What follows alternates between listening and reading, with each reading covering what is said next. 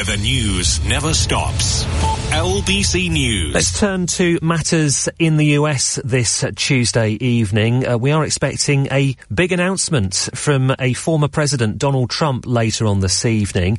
And there have been some fairly explosive claims from a former vice president, Mike Pence, Donald Trump's former vice president, of course. Let's bring in LBC's US correspondent, Simon Marks.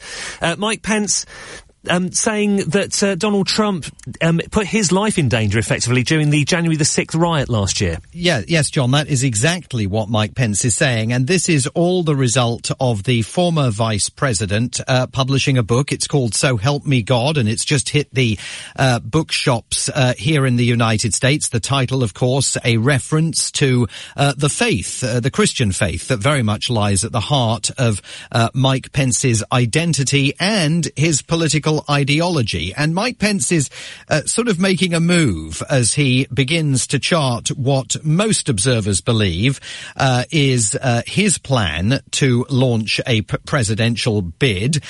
He's moving from being a man who, in the immediate aftermath of the riots up on Capitol Hill on January the 6th of last year, when, of course, Donald Trump's mob was scouring the congressional building looking for Mike Pence and threatening to kill him because they had been told completely falsely by the then President of the United States, Donald Trump, that Mike Pence had the power to halt the certification of President Biden's election victory, power that Mike Pence absolutely did not possess that day or any other day.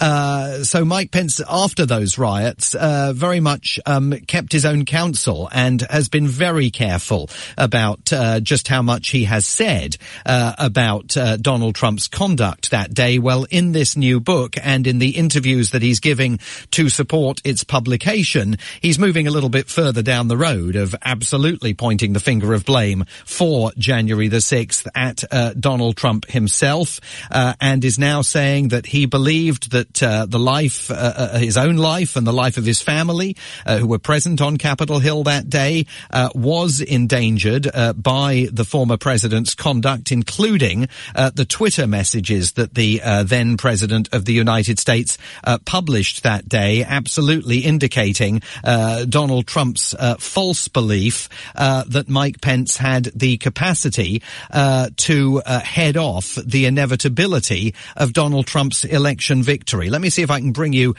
just a bit of audio from last night and the interview that Mike Pence gave to David Muir of ABC. I will warn you that there is a very, very long pause in this answer, but the silence speaks volumes as David Muir puts to Mike Pence the content of one of those tweets while Mr. Pence was sheltering in place in the U.S. Capitol building. In the middle of it all, you can see that the president has tweeted. 2:24 p.m., the president tweets, Mike Pence didn't have the courage to do what should have been done.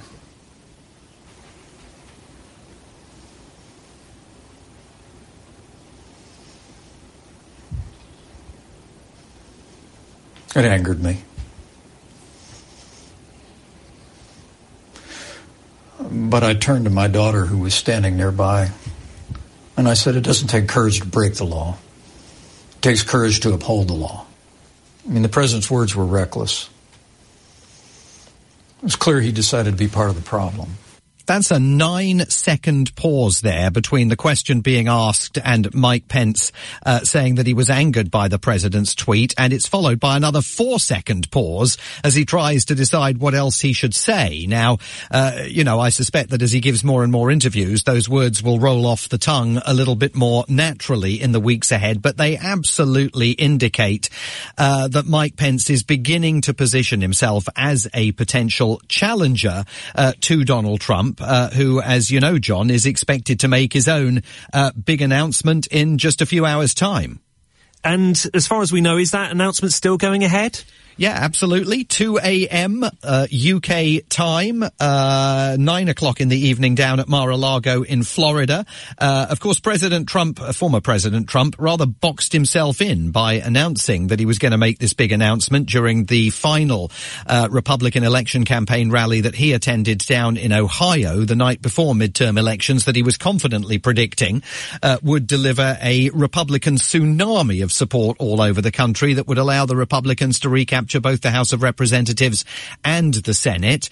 Well, they've certainly not recaptured the Senate, and it does look like they're going to have a wafer-thin majority in the House of Representatives. Republicans are urging Donald Trump not to take this step tonight, and some of them include members of his own inner circle and his own political advisors whose advice has been rejected. But to give you a sense of the difficulty in which the Trump brand suddenly finds itself politically, there is polling evidence now from multiple states that Governor Ron DeSantis, the Republican governor of Florida, who's kept Trump at arm's length and who won his own re-election battle last week with a whopping 60% of support in the Sunshine State of Florida, now leads Donald Trump by double digits when you ask Republicans in Iowa and New Hampshire who they want to be the next presidential nominee for the Republican Party. The survey also shows DeSantis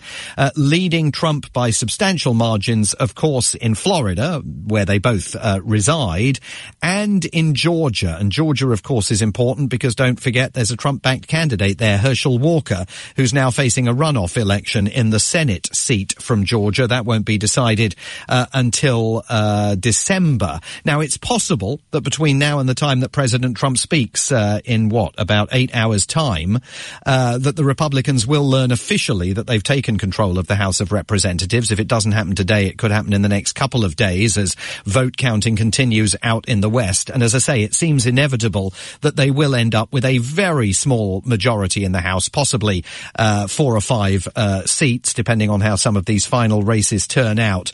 But that is not necessarily great news for Donald Trump, because again, it reminds everybody that that Republican voters did not turn out in sufficient numbers to embrace some of the more extreme candidates that Donald Trump backed and endorsed in the midterm elections. And one of the big questions tonight is he going to accept any responsibility for the fact that the Republicans underperformed, certainly against his forecasts and expectations, or is this just simply going to be traditional Donald Trump absolutely trying to ignore political reality and create facts on the ground to which he stipulates, even if absolutely nobody else does? We'll know the answer in a few hours' time down in Florida tonight. Certainly a big moment in history when a former president says that he's going to try and run for election to secure the keys of the Oval Office back.